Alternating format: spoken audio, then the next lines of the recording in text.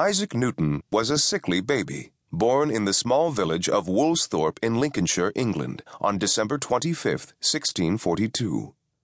He was not even expected to survive his first day of life. His father had died 3 months earlier, so from birth, young Isaac had only his mother to care for him. Within 2 years, she married the wealthy minister Barnabas Smith, and left Isaac to be raised by his grandmother.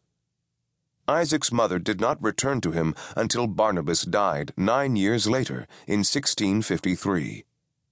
Isaac, indeed, did not have the best of childhoods, and many scholars argue that his troubled youth was responsible for the anxiety and insecurity the genius experienced throughout his years as an adult. Trinity College.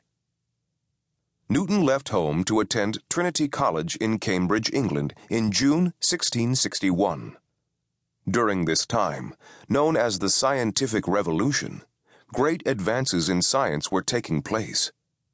German astronomer Johannes Kepler, 1571 to 1630, outlined the laws of planetary motion, and Italian scientist Galileo Galilei, 1564 to 1642, was the first person to look into the farthest reaches of space using a telescope he created. At Trinity College, Newton studied the works of Aristotle, the ancient Greek philosopher and scientist. At the same time, Newton also began to study the works of new thinkers like French mathematician and scientist René Descartes. Both of these enlightened minds would have a great influence on the young genius. Note: Trinity College was founded in 1546 by King Henry VIII as part of the University of Cambridge. Famous graduates of Trinity include poet and philosopher Francis Bacon and poets Alfred, Lord Tennyson, Lord Byron, and William Makepeace Thackeray. End of note. Newton was so inspired by what he read that he published his own philosophies in 1664.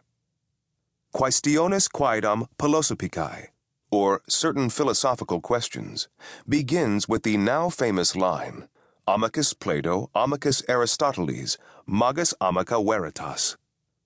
Translated from Latin, this phrase reads, Plato is my friend, Aristotle is my friend, but my best friend is truth.